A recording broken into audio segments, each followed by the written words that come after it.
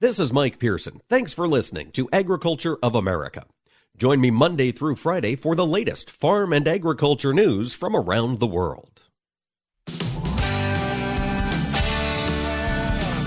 Informing America's farmers and ranchers. This is AOA, produced by the American Ag Radio Network.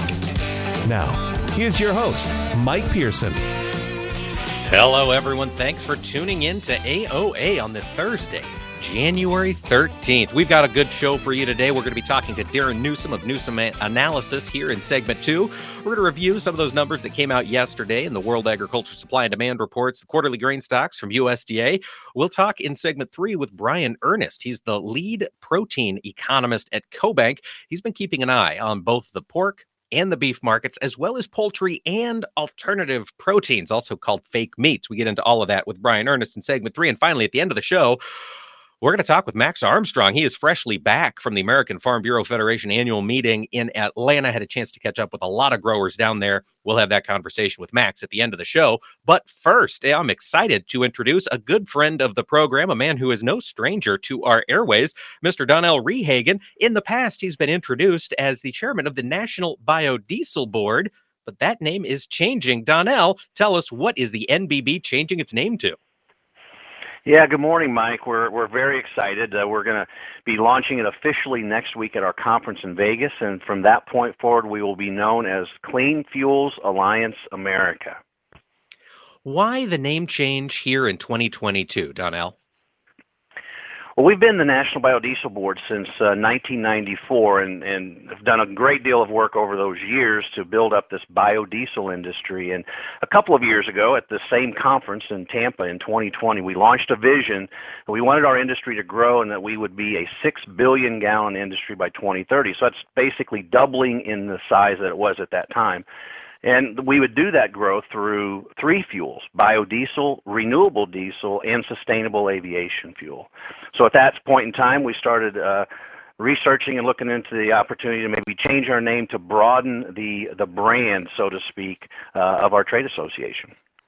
Donnell, since we've got you here on the line, and these terms are becoming far more commonplace around the country, biodiesel, renewable diesel, and then sustainable aviation fluid, tell us, what are the differences between those two, particularly biodiesel and renewable diesel? Yeah, well, let me start first with what's very common. The common things between all 3 of those fuels are they all use the same feedstocks. So they all, at this time, are using soybean oil, animal fats, used cooking oil, and then, of course, distillers corn oil for methanol production. So they're all in that same family of fuels. Biodiesel and renewable diesel, although they start with the same feedstock, there is a totally different production process. So if you think about how crude oil is turned into diesel fuel, that's very similar to how soybean oil is turned into renewable diesel. Now, as you know, on the biodiesel side, it's a little more of a chemical process, right, that turns that soybean oil, strips out that glycerin, and turns that soybean oil into a really good, clean fuel. So there's a production process difference, but the feedstocks going in are exactly the same.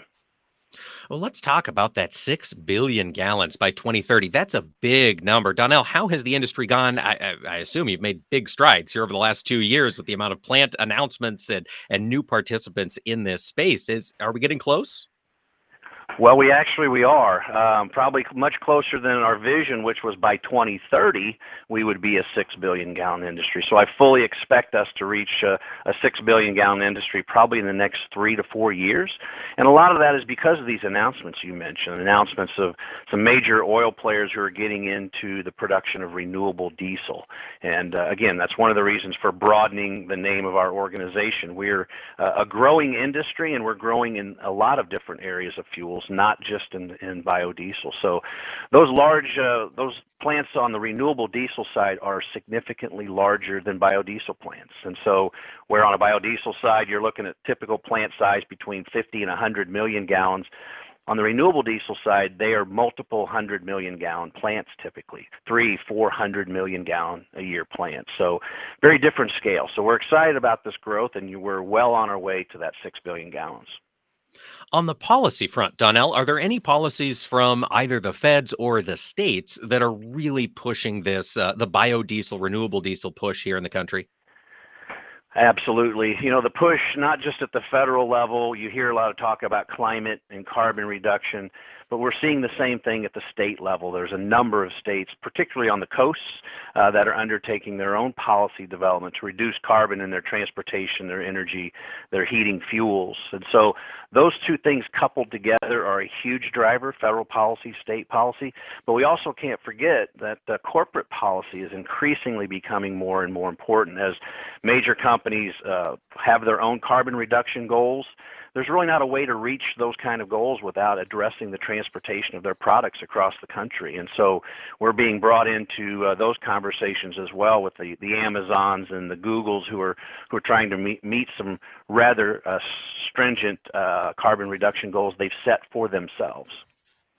Donnell, on the sustainable aviation fuel front, I've heard from both corn ethanol folks and biodiesel, renewable diesel folks, that sustainable aviation fluid is a pretty exciting thing coming for the industry. Will it be using much soy, or is it mainly a corn ethanol product? No, it's absolutely would use a great deal of soy. I think soy brings a really consistent product to the marketplace. You have to realize, though, as well, that when you're looking at sustainable aviation fuel or renewable diesel, biodiesel, if your target is carbon reduction, carbon intensity, then some of the other feedstocks may bring more to the plate even than soybean oil does. So, but at the end of the day, we're seeing that this industry, biodiesel, renewable diesel, sustainable aviation fuel, all three of those fuels and the producers of them are going to depend disproportionately on soybean oil. It is the most prominent feedstock in this space, and so we're excited about these opportunities that are ahead of us. Donnell, I've heard this from a few folks, and I want your opinion. Do we grow enough beans to meet the demand, particularly if this 6 billion gallon target set by NBB is going to be achieved in 2025 rather than 2030? Yeah, I've always said I think that we probably grow enough beans here in the United States. We probably just don't crush enough of them. So the oil is grown. It's just we don't have access domestically to all of that oil. And so we've seen these announcements from the major crushers and others as the investments that they're making into crush. And so hopefully that results in more beans being crushed, and so that we do have more access to more of that oil here domestically. But it's going to take all of that and more. So I certainly hope we'll see more soybeans being grown down the road as well as this industry grows, and depends, as I said earlier, really depends on soybean oil to get it where it needs to be. Donnell, in the short term, are you hearing any concerns from plants under construction that maybe with the cost of inputs, construction might have to slow down in 2022? Well, we have heard that, the feedstock prices right now are not what folks were expecting when they made these announcements a couple of years ago about these plants. And so I think we're also, as I mentioned, we're seeing some folks who are not as familiar with the ag industry, primarily, our friends in the oil industry, who are now getting into renewable diesel production. So they're jumping into an area they're just not that familiar with. And so I think as they get more familiar, they get more comfortable, they understand the ups and downs of the markets on our side, and they respond. So I think we're going to be fine moving forward. That is good to hear, and it's good to have folks with a lot of experience in the ag sector helping guide these new entrants. Donnell Rehagen from the NBB, soon to be Clean Fuels Alliance America. Thanks for talking to us. Thanks, Mike. And folks, stick around. Darin Newsom of Newsom Analysis will join us after the break.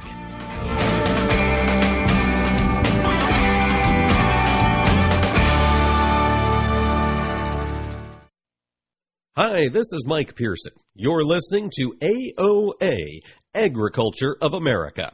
Don't go away. More AOA coming right up. For more than 135 years, the editors of Progressive Farmer have provided generations of farmers and ranchers with the information they need and trust to make informed and profitable decisions. We know you need that content delivered on multiple platforms, so it's available when you want it. That's why we created our weekly podcast called Field Posts. Join me, Sarah Mock, each week as I interview agriculture's top thought leaders, as well as farming's most diverse team of editors at Progressive Farmer and DTN on a wide range of subject matter. From farm policy and crop production to finances, technology, and so much more, you'll have a front row seat to learn and engage in what's happening in agriculture today. You can find the podcast listed on all your favorite podcast platforms, including Apple Podcasts, Spotify, iHeartRadio, Pandora, or by visiting our website at dtnpf.com. AOA.com/field posts.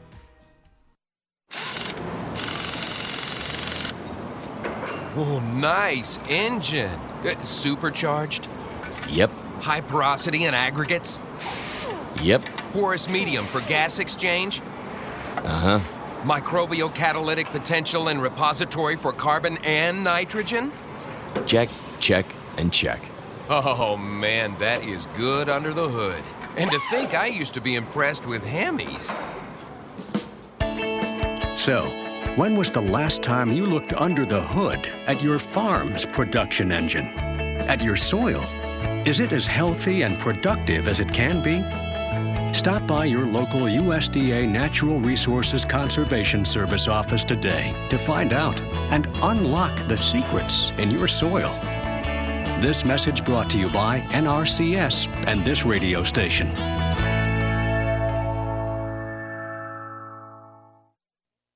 Nothing offers an opportunity to bond and give thanks quite like breaking bread together.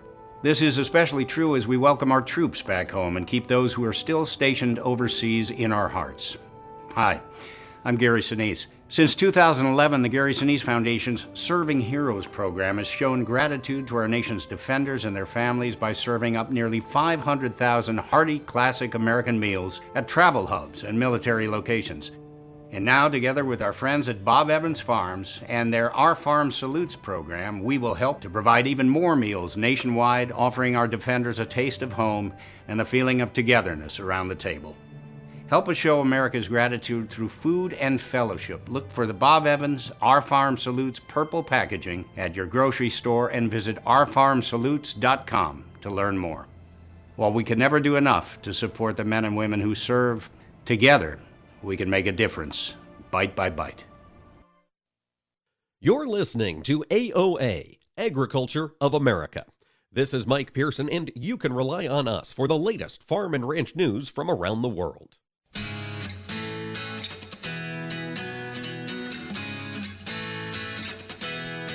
Keeping farmers and ranchers informed. AOA. Now back to Mike Pearson. Welcome back, ladies and gentlemen. AOA moves along. We're going to be talking about yesterday's reports from the USDA. We had the World Agricultural Supply and Demand estimates. We had the FSA acreage dropped on us from FSA, and we had the quarterly grain stocks come out. All big reports the trade was watching closely. Joining me to help make sense of them is noted USDA skeptic Darin Newsom. Darin, thanks for taking the time to talk to us today. Oh, thanks so much for having me on again, Mike. You know, I know you're not a huge fan of USDA, especially the forward-looking reports, but Darin, the trade was keeping an eye on them. Anything shocking in the WASDE report yesterday? Yeah, number one, trade really wasn't keeping an eye on these things. We saw, lackluster trade volume at best. I always find it interesting. Everyone says, oh, everybody trades these things. Nobody actually does. Really, the only numbers I think that folks had interest in, if there was anything at all, might have been USDA's guess on South American production numbers, because we've seen the domestic, we've seen the services in Argentina and Brazil drastically reduce their expectations for particularly for soybean production in those two countries, and so it's going to be interesting to see what USDA did, and it actually in the WASDE report that you mentioned, we actually did see some reductions. I think they took Argentina's soybean production down by 3 million metric tons and Brazil down by 5 million metric tons. So, basically this just fits with what the market's been telling us. We've got inverted future spreads out beyond the July 2022 soybean contract. So no huge surprise, but, USDA did move to get in line with what the reality of the situation is down in South America. Yeah, and we've been talking for 2 weeks really about the shrinking crop there, particularly in southern Brazil and in Argentina. Darin, watching the trade today, we're seeing beans come off pretty hard. Are we getting some rain in the forecast down there in South America? Mike, I should know. I have not run the traps of the weather forecast right now. To me, I don't know that that's really what the issue is here. It's not a lot of commercial selling volume isn't overly heavy, and really, talking with folks here in the United States, in the northern hemisphere, we're talking about mid-July. If you get some rain after the dramatic heat and dryness that Argentina seen, does it really make much difference? I have to be honest, I don't know the latest weather developments in South America. I'm a little removed from weather departments right now. So, but the market looks like it. It just doesn't really feel like that's what's driving it here today. Well, Darin, I know you're a technical guy. You keep an eye on those charts. As you watch here this March soybean contract, we're off, a little over 22 cents so far today. What are some of your downside targets you've got here in the soybeans, in the old crop? In March, number one, just on the short-term chart, we've got yesterday's low. We've got Wednesday's low, knee-jerk reaction low sitting down there at 1366.5. If we take that out, it's what's called a new 4-day low because, we did that yesterday.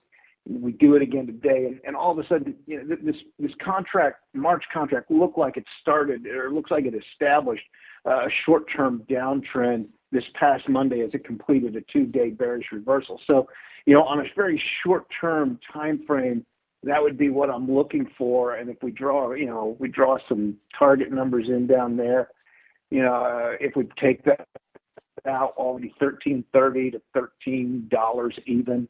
So, it could be a pretty good sell-off. If it happens, it's going to mostly come from the non-commercial side because, again, fundamentally, the market's been telling us for a long time it's bullish.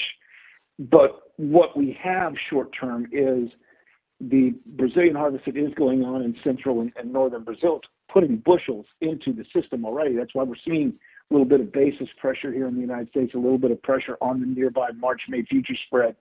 So there are some Brazilian bushels coming into the system as we speak, and this could be what causes the short-term sell-off. After we get through the short-term sell-off, I assume the focus is going to turn to how big were the crops actually down in South America, Darin, and we just don't have the information for that yet, right? Yeah, and it's really not going to matter because, if we look further out here in the United States, the May, July, even you go off into those weird July, August, and August-September spreads, which are very lightly traded and questionable at best, they're telling us that the commercial side pretty much is assuming the world's going to have to come back to the United States at some point. Yes, we're a secondary supplier, but what it's saying is the major suppliers probably going to run tight soybeans. Now, all that being said, the really one of the less funny, more interesting numbers from yesterday was, WASDE report left Brazilian exports unchanged at 94 million metric tons, despite taking production down 5 million metric tons. So, they're still saying Brazil is going to export a lot more soybeans than the U.S. is expected to. We'll see how all that plays out. Right now, there's very few. We got our latest weekly export sales and shipments update, and there's less than 400 million bushels now of U.S. soybeans on the books for the marketing year 2021-22. So everything seems to say, yeah, China's still comfortable with what's happening in Brazil, but the reality is they're probably going to have to come back and start buying from the U.S. at some point. All right, we'll keep an eye out for those purchases. Let's look over at the corn market. Darin, with $6 in the rear view mirror now, at least in the corn contracts I've got pulled up here, both old crop and, December 22 is still $5.56. Darin, where do you see this corn market going from here? Corn's got its characteristic round number reliance and tested 590 here in the March early. And we break that. There's an old low sitting down there about 585. We take that out. But once we really break 590, the target probably becomes 580 and then 570. Is there a dramatic change fundamentally in corn? Absolutely not. It's still bullish. Same argument that we just made for soybeans. Basis is strong, spreads are bullish, and all this sort of thing. What could happen in here is there's getting to be some nervousness on the investment side, and in the corn market, I think it's more boredom than anything else. There's just really nothing for them to get excited about in corn right now. They know long-term supply and demand's bullish, and so they'll buy back in at some point. But for now, they can take their money and move it elsewhere. So that might cause a little bit of a liquidation sell-off in here for a short term. And get this market under pressure, say for the rest of winter, maybe early spring, we get into planting season, and all bets are off. Things start to change again. They certainly do. We'll have lots of discussions as we get into planting season. Darin, as you look ahead to planting season, though, well, I got you on the line. Given the numbers that we're looking at right now, given the input cost challenges that growers are facing across the country, do you have a feel on acreage mix for this next year yet? Nope. The only thing I know is that market doesn't think there's going to be enough of either corn or soybeans. It all comes down to, it's not just the cost of nitrogen, fertilizer, and chemicals. And it's going to be the availability. I mean, with each passing day, we hear more stories about Chinese ports shutting down. Is nitrogen fertilizer even going to be available this coming spring? And I think that offsets the argument, U.S. producers will pay a little more for nitrogen just so they can continue to plant corn. If we factor in the fact that it may just not be there, maybe that changes the equation. Right now, if we look at the much talked about November bean, December corn spread, it's been favoring corn for much of the last 6 months going back to the beginning of September. But as we make our way through the midpoint of winter here in mid-January, all of a sudden it's moving back to neutral. So soybeans are now stepping up and trying to buy, trying to make sure they don't lose acres. And the market realizes, we have to have more acres of both. But at the same time, cotton is skyrocketing, so it's going to be in the hunt.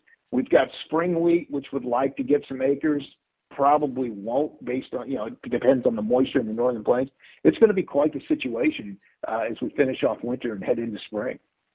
Well, you mentioned spring wheat there, and yeah, it is struggling here, a little north of $9 right now. Darin, let's talk about Chicago wheat. Where do you see that market going? The Chicago wheat market is fundamentally mixed. We've got basis that you could consider bearish as the Commodity National Basis Index continues to run below its previous 5-year lows. So, that's not a good look. Some of that has to do with the market still relatively high priced. Future spreads, though, are bullish. So it's telling us that the overall situation in wheat, is we're still looking at a tight supply and demand situation. Then you have to expand this thing off globally. Okay, the U.S. dollar is crashing right now. We get that. It should be providing more support to wheat, but it really isn't because there's just no demand. The question is, what's going to happen with Russia, Ukraine, and NATO? I think that's the big thing for Chicago wheat, and that certainly seems to be what traders will be watching. Keep an eye on that border between Ukraine and Russia. Things could get hot there, could move the market. Darin Newsom of Newsom Analysis, thanks for joining us today. Thanks for having me on again, Mike. And folks, stay with us. When AOA returns, we'll talk with Brian Earnest of CoBank about protein markets. Hi, this is Mike Pearson. You're listening to AOA, Agriculture of America. Don't go away. More AOA coming right up. I choose the Roundup Ready Extend crop system because I know they've got my back. Their Spray Early Weed Control Guarantee helps me get the most out of early season applications. If I experience less than commercially acceptable performance, I'm eligible for up to $18 per acre on additional applications. That's a system I can depend on. The Roundup Ready Extend crop system. See program details at sprayearlyguarantee.com. Guarantee is subject to program restrictions. Always follow pesticide label directions. They say if you listen hard enough, you can hear the corn grow. It's true. When you're out in the field, you understand its challenges and what it needs to thrive. Channel Seedsmen bring insights from the field to our team of Bayer plant breeders. Their knowledge inspires our product development. From your best ground to your most challenging conditions, our products are designed to perform in your fields. Visit channellistens.com to see our latest innovations. Always read and follow IRM where applicable, grain marketing and all other stewardship practices and pesticide label directions. You're listening to AOA for the American Ag Network. I'm Jesse Allen reporting. Well, USDA's January set of crop reports was relatively uneventful for the most part yesterday. The most significant market-moving surprise focused on the winter wheat seedings report that found more planted soft red winter wheat acres than expected. That triggered more selling in the winter wheat markets, which were already struggling under bearish chart signals. The corn and soybean markets are net focused now on South American weather, which shows some signs of improvement, but the rains will not solve the problems. Weekly export shipments will also increasingly become the focus, especially for soybeans. As we work through our morning, we see that soybeans are under some heavy pressure right now, and that is pulling corn and wheat lower as we get beneficial rains expected in southern Brazil and Argentina starting this weekend. That is something to watch very, very closely. Meantime, over on the livestock side, now that we have digested the weekly export sales and shipment numbers, which were okay, we see mixed action in cattle and hogs. Right now, March corn down 8.5, 590.5. May corn down 8.5, 592.25. January soybeans 21.25 lower, 1370. March beans down 23 at 1376.25. March bean meal down 9.90 a ton, 406.30. March bean oil down 47 points at 58.90. March Chicago wheat 8.5 lower, 749.25. March Kansas City wheat down 11.5 at 766.5. Minneapolis spring wheat for March 5 lower, 915.5. March oats down 20.5, 625.5. February live cattle up 35, 136.92. April up 22, 140.75. January feeder cattle down 10, 161.77. February lean hogs 80 lower, 78.05. And April down 42 at 84.97. Crude oil down 8 cents a barrel, 82.56. You're listening to AOA for the American Ag Network. That's a check of the market trade. I'm Jesse Allen reporting. Take a look under your bed. Find stuff under there? What about jobs? No? Now try your basement. There's a pair of overalls that overall you're not so into anymore. A perfectly good laptop that hasn't sat in your lap in months. And even more stuff, but still no jobs? Well, you really have both. See, stuff is defined as household articles considered as a group. Sometimes this stuff is no longer needed. Wait, no longer needed? That can't be right. Because remember those jobs you were looking for? Those are really needed, and they're the stuff inside your stuff. Even inside that winter coat that moved with you to Phoenix. Our job is to unlock those jobs, and it starts when you donate your stuff to your local Goodwill. Here's how we do it. When you donate to Goodwill, we sell your stuff to provide job training for people right here in your community. So just by teaming up with Goodwill, you help create jobs. And isn't that worth parting with the leftover guitar from your 80s cover band? Goodwill. Donate stuff, create jobs. Find your nearest donation center at goodwill.org. A message from Goodwill and the Ad Council. This is Mike Pearson. Thanks for listening to Agriculture of America. Join me Monday through Friday for the latest farm and agriculture news from around the world. Information farmers and ranchers need to know. AOA. Now back to Mike Pearson. Welcome back to AOA. Ladies and gentlemen, we have been talking for the past 2 days about inflation.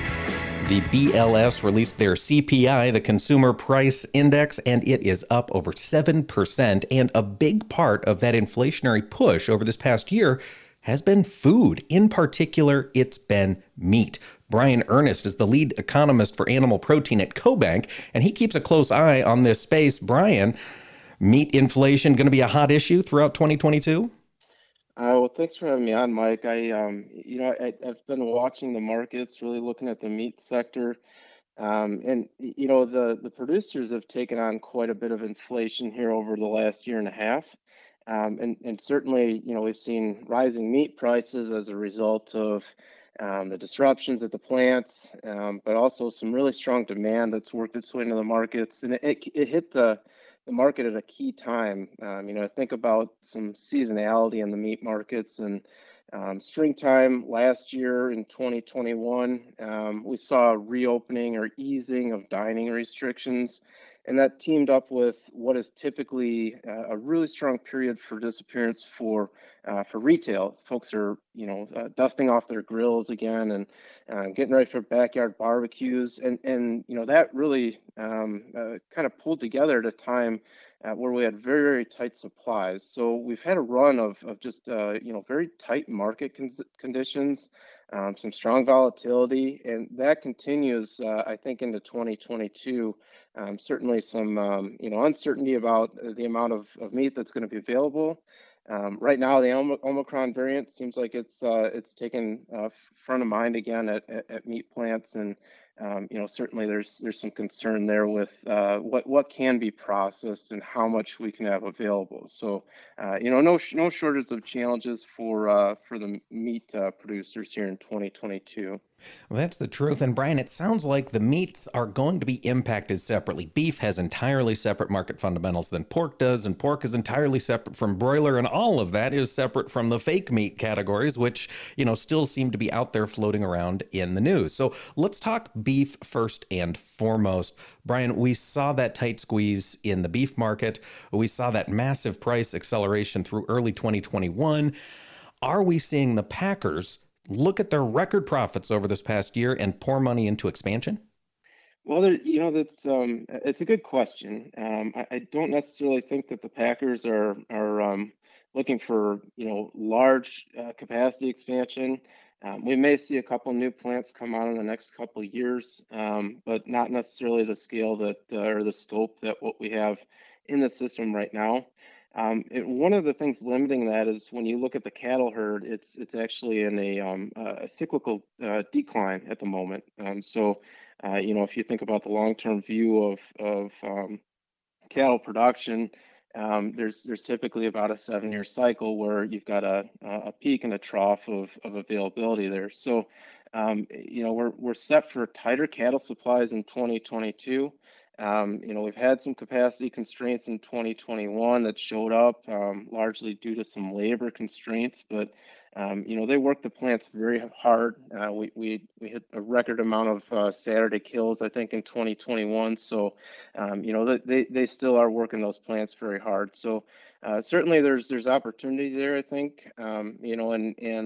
As we're seeing a better quality or a higher quality beef come out of these plants, through genetics, there's opportunity through marketing for maybe some niche processors to make their way into the market as well.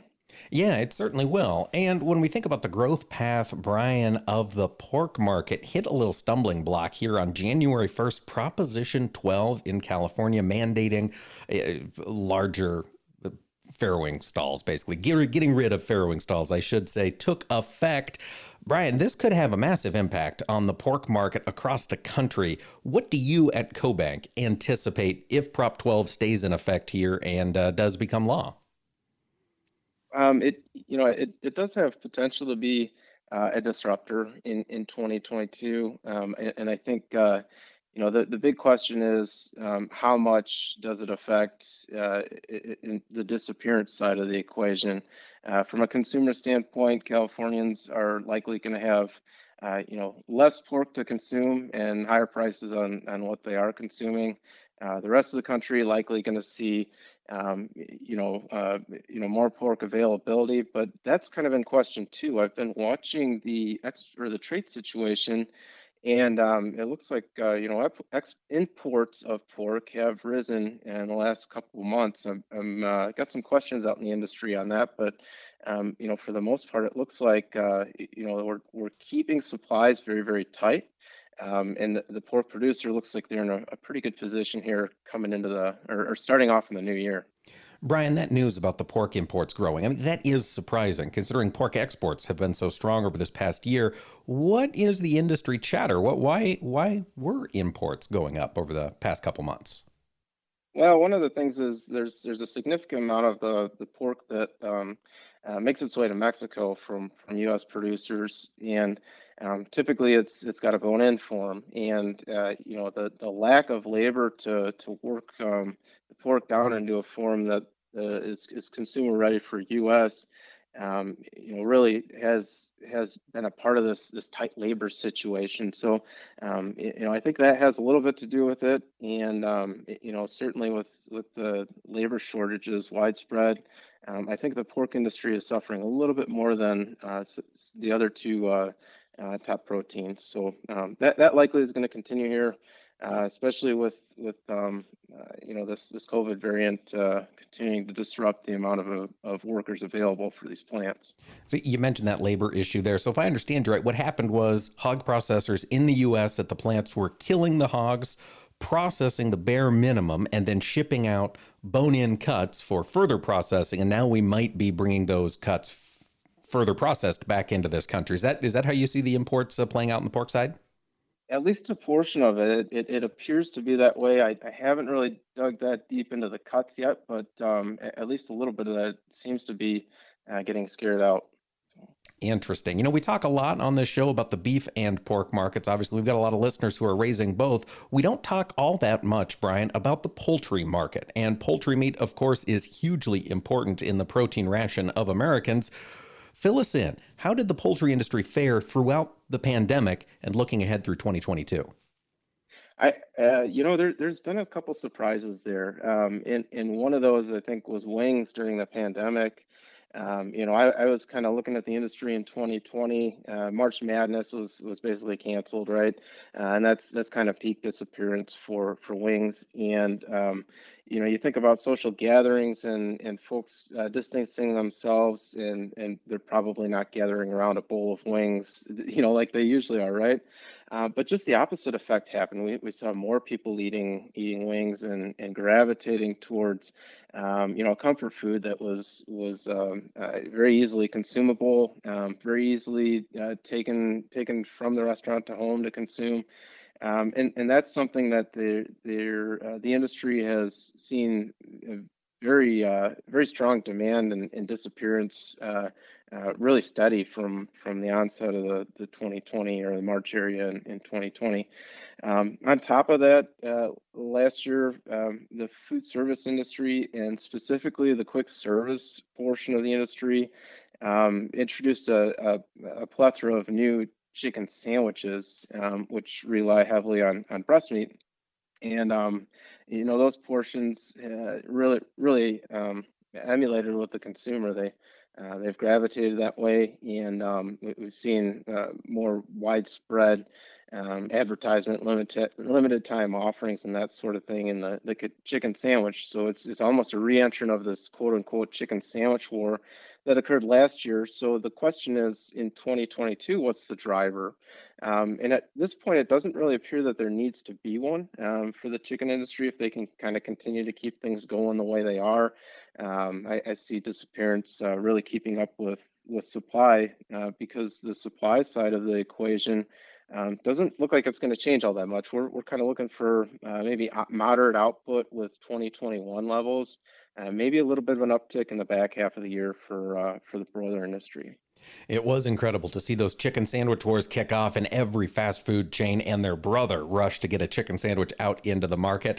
Brian, we also saw a lot of enthusiasm during the pandemic, really 2020, about fake meat, imitation meat products. I don't know what they call themselves now anymore, but that whole side of the segment, plant-based protein. Brian, do you see it continuing to grow throughout 2022, or was this just a flash in the pan and the folks that want to eat imitation meat are going to find it and it's a small part of the market? What do you think?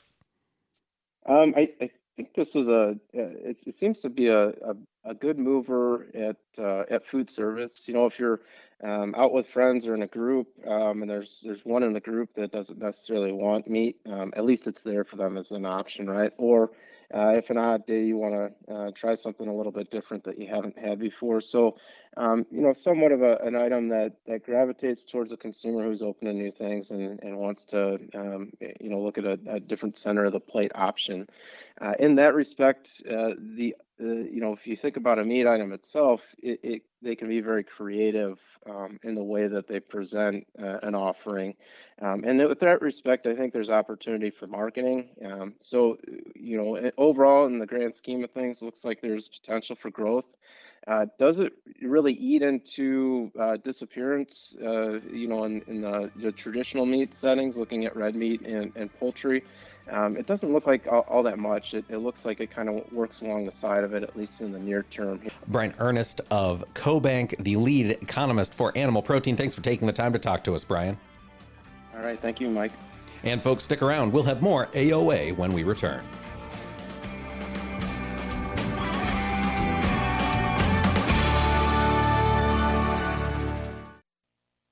Hi, this is Mike Pearson. You're listening to AOA, Agriculture of America. Don't go away, more AOA coming right up. What do Mick Jagger, Barbara Walters, and Star Jones all have in common? They've all suffered from something called heart valve disease. Heart valve disease affects 11 million Americans, and if left untreated, can lead to death. Unfortunately, less than 1 in 4 Americans have much knowledge of this disease that kills more than 25,000 people every year. The good news is that if heart valve disease is treated, patients can recover and live long, happy, and productive lives. But in order to treat heart valve disease, you need to know if you have it. If you or your loved ones are over the age of 65, have been treated with radiation to the chest, have been diagnosed with a heart murmur, or have a history of heart disease, it's time to listen to your heart. Ask your doctor today about screening for heart valve disease. A message brought to you by Heart Valve Voice US. For more information about the symptoms and treatment for valve disease, go to heartvalvevoice-us.org. 54. So, basically, it's too late to start saving for retirement, right? Not right. Starting to save, even in your 50s, can really make a difference. Well, right now, saving seems hard to wrap my head around. Plus, with the way this year's been going...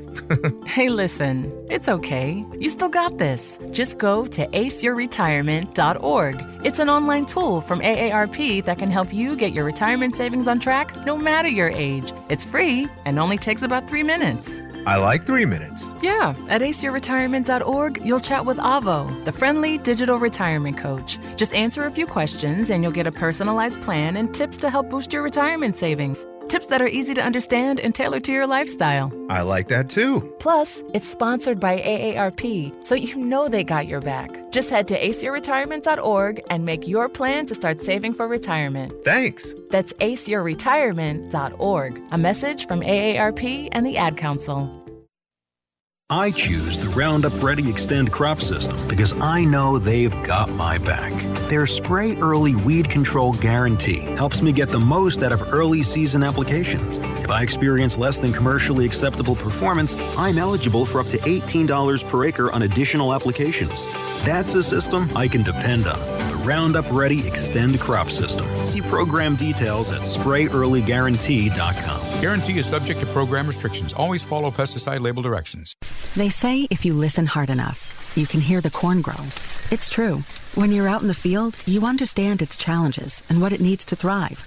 Channel Seedsmen bring insights from the field to our team of Bayer plant breeders. Their knowledge inspires our product development. From your best ground to your most challenging conditions, our products are designed to perform in your fields. Visit channellistens.com to see our latest innovations. Always read and follow IRM where applicable, grain marketing and all other stewardship practices and pesticide label directions. Every Tuesday, we're sitting around the table, sponsored by CHS, where we'll be talking with folks from throughout the cooperative system. Join us as we discover what makes cooperatives unique when there are more options to do business with than ever before. We'll learn how farmers and ranchers like you benefit from a system where decisions are made by the members that own it. Tune in every Tuesday for Around the Table or visit cooperativeownership.com to learn more.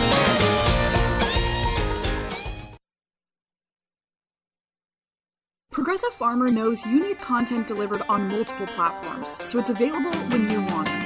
That's why we've created our weekly podcast, Field Posts, to bring you convenient and easy to listen to interviews on key topics and trends. Join me, Sarah Mock, as I interview some of agriculture's best thought leaders. You'll have a front row seat to learn what's happening in agriculture today. You can view our library of podcasts and upcoming topics by going to dtnpf.com. Today, more than 6 posts. million Americans are living with Alzheimer's, and more than 11 million family members and friends serve as their caregivers. While researchers are working tirelessly to end Alzheimer's and all other dementia, the number of people living with Alzheimer's is expected to more than double by 2050. The toll of the disease is monumental, and its devastation affects family, friends, and especially caregivers. No one should face Alzheimer's and dementia by themselves. If you or someone you know is struggling to provide care to a loved one, please share this message. You are not alone.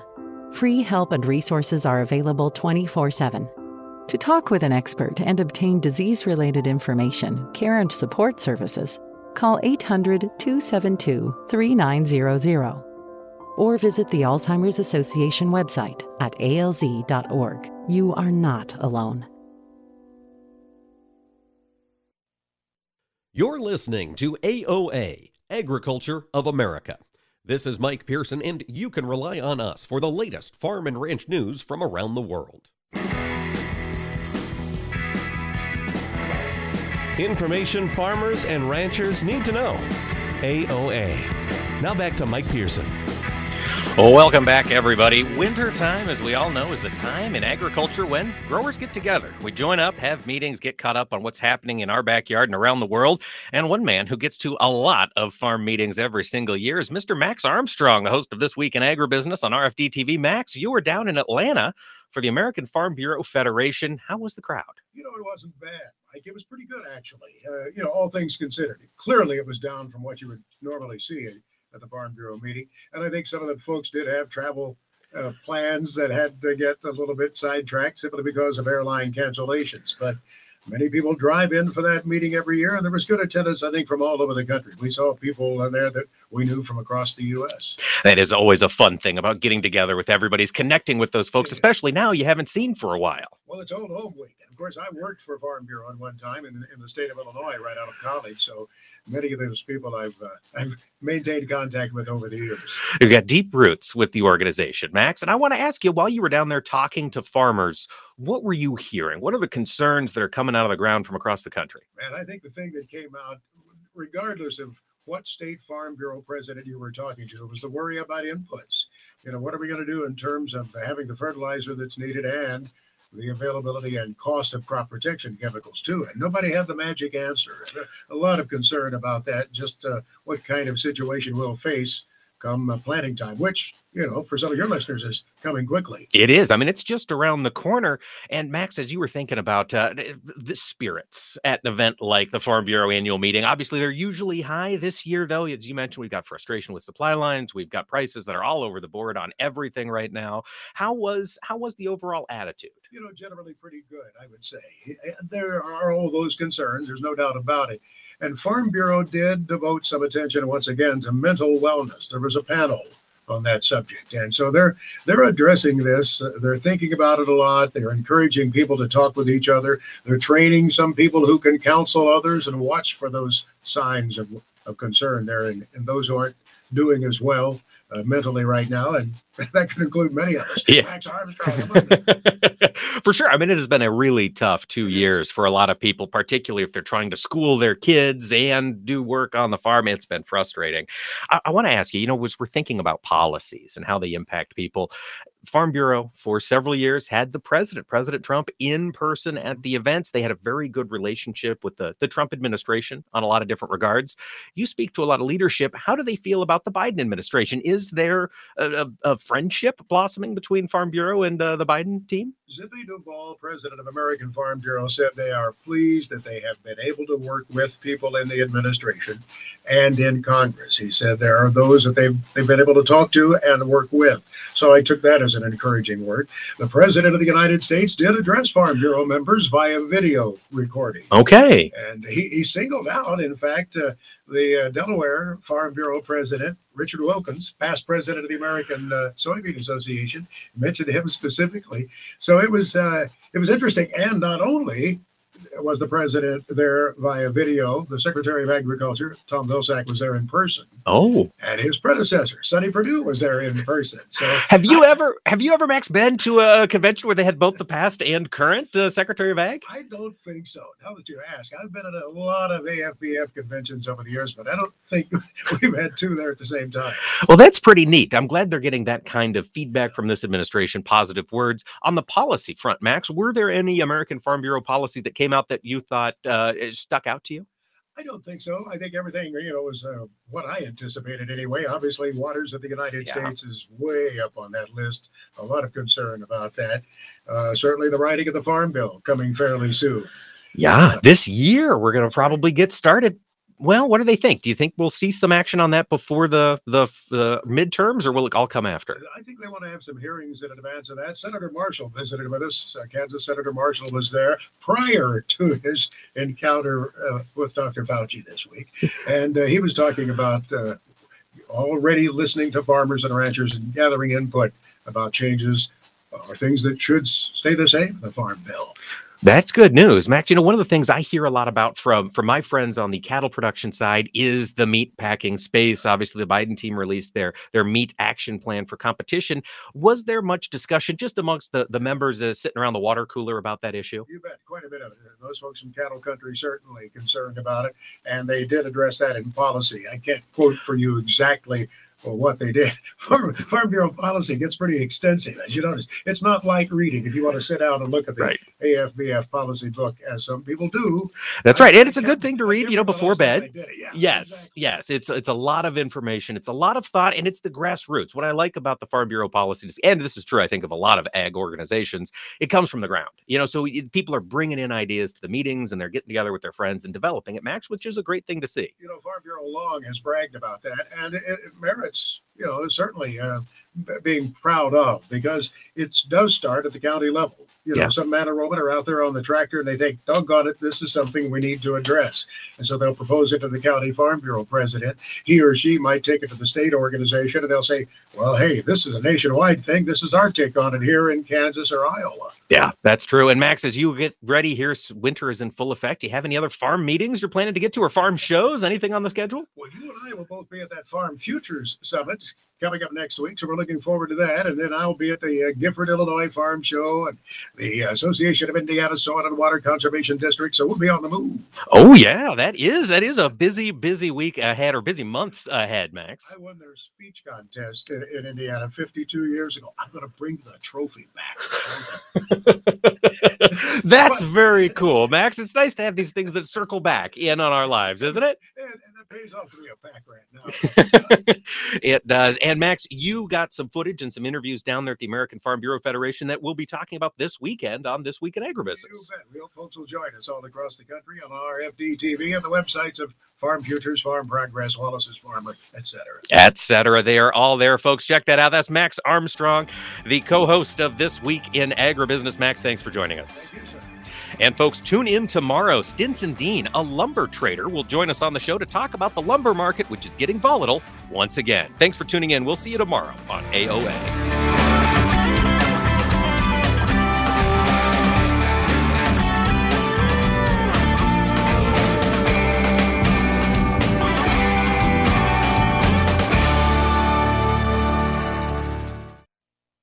This is Mike Pearson. Thanks for listening to Agriculture of America. Join me Monday through Friday for the latest farm and agriculture news from around the world. Young farmers don't listen to the radio, right? Wrong. In a recent survey, 74% of young producers said they get their most important agricultural information from their trusted farm radio station. Surprised? Don't be. If you think about it, it makes perfect sense. Radio is the perfect companion because it goes with you everywhere. Whether you're in the shop, on the combine, or in the truck, Farm Radio is right there with you. This message brought to you by the National Association of Farm Broadcasting. Hey, wouldn't it be great if life came with a remote control? You could hit pause when you needed to, or hit rewind, like that time you knocked down that wasp's nest. Uh-oh. Well, life doesn't always give you time to change the outcome, but prediabetes does. With early diagnosis and a few healthy changes, you can stop prediabetes before it leads to type 2 diabetes. To learn your risk, take the 1-minute test today at doihaveprediabetes.org. Brought to you by the Ad Council and its prediabetes awareness partners.